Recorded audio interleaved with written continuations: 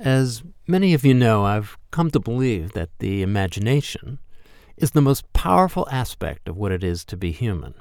Our ability to conjure new ideas, complex narratives, even entire worlds outside of time and place constraints both distinguishes humans as a species and has been essential to our survival. Our capacity to learn, adapt, and evolve in response to changing conditions is a function of our power to ponder and even test possible futures in the mind's eye before we act. In essence, the imagination is a principal driver of the evolution of human learning and consciousness. Now, from time to time on Change the Story, we will share a short feature called Subito Stories. In today's Subito story, we're traveling to a Greek island to meet an artist who I think personifies the unrelenting potency of the imaginative muscle to entertain, to provoke, and to heal. Her name is Karina Kantas. Story? This is Change the Story, Change the World. My name is Bill Cleveland. I am on the island of Corfu 28 years. I've lived there more than I have in England, where I was born. I came on holiday, met my husband. I was 17 and it was my first time abroad. I've always had a wild imagination, so I was writing from when I was a young little nipper, just making up stories and poetry and everything at school. Like many of our guests, the impetus for Karina's creative life path started with an inspiration.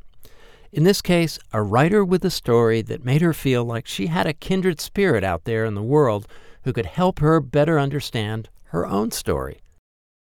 It wasn't until I read S.E. Hinton's The Outsiders that really affected me. It really got to me. It got to my heart, my soul. It's a book I've never forgotten in all my life. And it's because of that book and the film, because the film's amazing. It's because of that book and the film that I became an author. I went to the library after reading all her books to find some more type of rebel fiction like what she was writing. I couldn't find any. I knew there was a hole in the marketplace. And I had a story to tell, and I wanted to write it.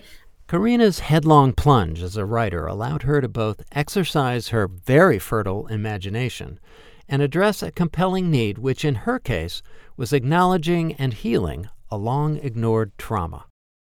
Yeah, there's always a piece of me in my books, whether I'm writing a fantasy, a horror, a thriller, there is Karina inside. But in Times of Violence, being it was my first book, was very biographical. I never tell people which parts were real and which parts weren't. That's my business. But there was a lot of me in that book. And the second book that I really put a lot of myself and experience in was called Stone Cold, which is a young adult supernatural thriller. Take away the murders, take away the possession and the supernatural, most of that book really happened. So a lot of the experiences in that book I went through, and it's to do with bullying. So I got a lot of closure from writing that book because bullying, it doesn't go away when you leave the playground. It may do for the bully, but it doesn't for the victim. Now, I'm not going to say victim. I don't like that word. It doesn't for the person who's been bullied. It carries with them through their life, whether they've had therapy, whether they've just forgotten about it. It's going to come back to them later on. You can forget about what happened at school, that you were running for your life to get home or on the bus before they catch you. You were hiding in the toilets in your break so they didn't get you. Terrifying, absolutely terrifying. It was mental and physical bullying, and it went through every one of my schools. It was like I had a target on my back. Even new schools, for some reason, I was the one to be bullied. So to get over that after college, you get a job, you grow up, you fall in love, you get married, you have kids on your own, it's still there. It's something that I never talked to people about. I kept it hidden away in my mind, that I basically forgot about what happened. Something triggered it back, and the memories came back. And so the nightmares started, and I'm talking middle-aged here. It's still there, and you worry for your own children because you don't want that to happen to them. Yeah, I got a lot of closure from that book because I killed them all off very gruesomely. Whether it's gruesome, fantastical, thrilling, romantic, or funny, Karina's way with words has definitely hit a chord with readers around the world, who, interestingly enough, she says she does not think about when she's writing. I write for me. It comes out so that those that are reading that have been through the same thing can relate to it. And that's why we write about our darkness and things that we've been through in the past, because in the hope that somebody will read it, because it will click. I should, by rights, care about who's going to read my book, but I do not. I write for me. I write for me. I don't even think about who's going to read this book. I don't think about, should I put that in the book because it's really popular now with fiction? Should I do this because I think the readers will really enjoy it? None of that enters my mind until the book's finished and published. And then I look at it and think, right, who's my ideal reader now from that book? Who do I market this to? But I don't write for the people. I write for me. Whoever Karina is writing for, she certainly has written a lot. But that's just the beginning of what she does. I have 14 books published. Several of them have won book awards.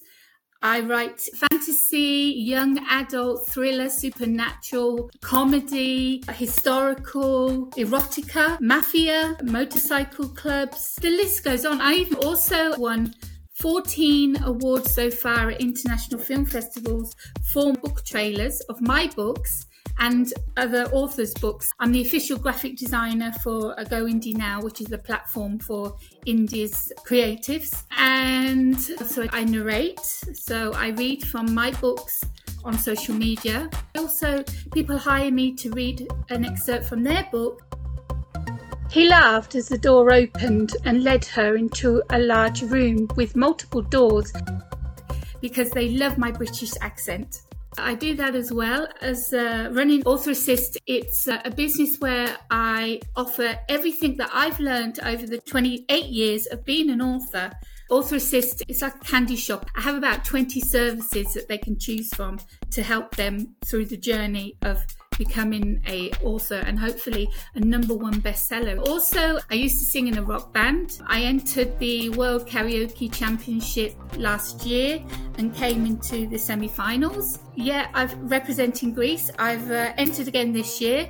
And in the summer, because I'm living in a tiny Greek village with lots of old people and donkeys, which is a tourist resort during the summer, so they have karaoke bars there. So I go down there and I pick up the microphone and I start singing and I get people into the bar because they stand outside and they listen and then they come in. So I get to sing my heart out. I take my daughter with me. We do songs together. So yeah, I wear many hats and I will try anything once. I'll give it a go. I love being able to create. I love to be able to inspire, to be able to give back what I've learned. And to be able to make people happy and smile. So that was Karina Kantas' Subito story. Thanks for listening, and we hope you enjoyed it. As always, if you have any questions or suggestions for guests, please write me, Bill Cleveland, at bill@artandcommunity.com. Change the Story, Change the World is a production of the Center for the Study of Art and Community. Our theme and soundscape is created by the extraordinary Judy Munson. Our editor is Andre Nebe. Our special effects are from freesound.com, and our inspiration comes from the ever-present spirit of Ook 235. Until next time, stay well, do good, and spread the good word.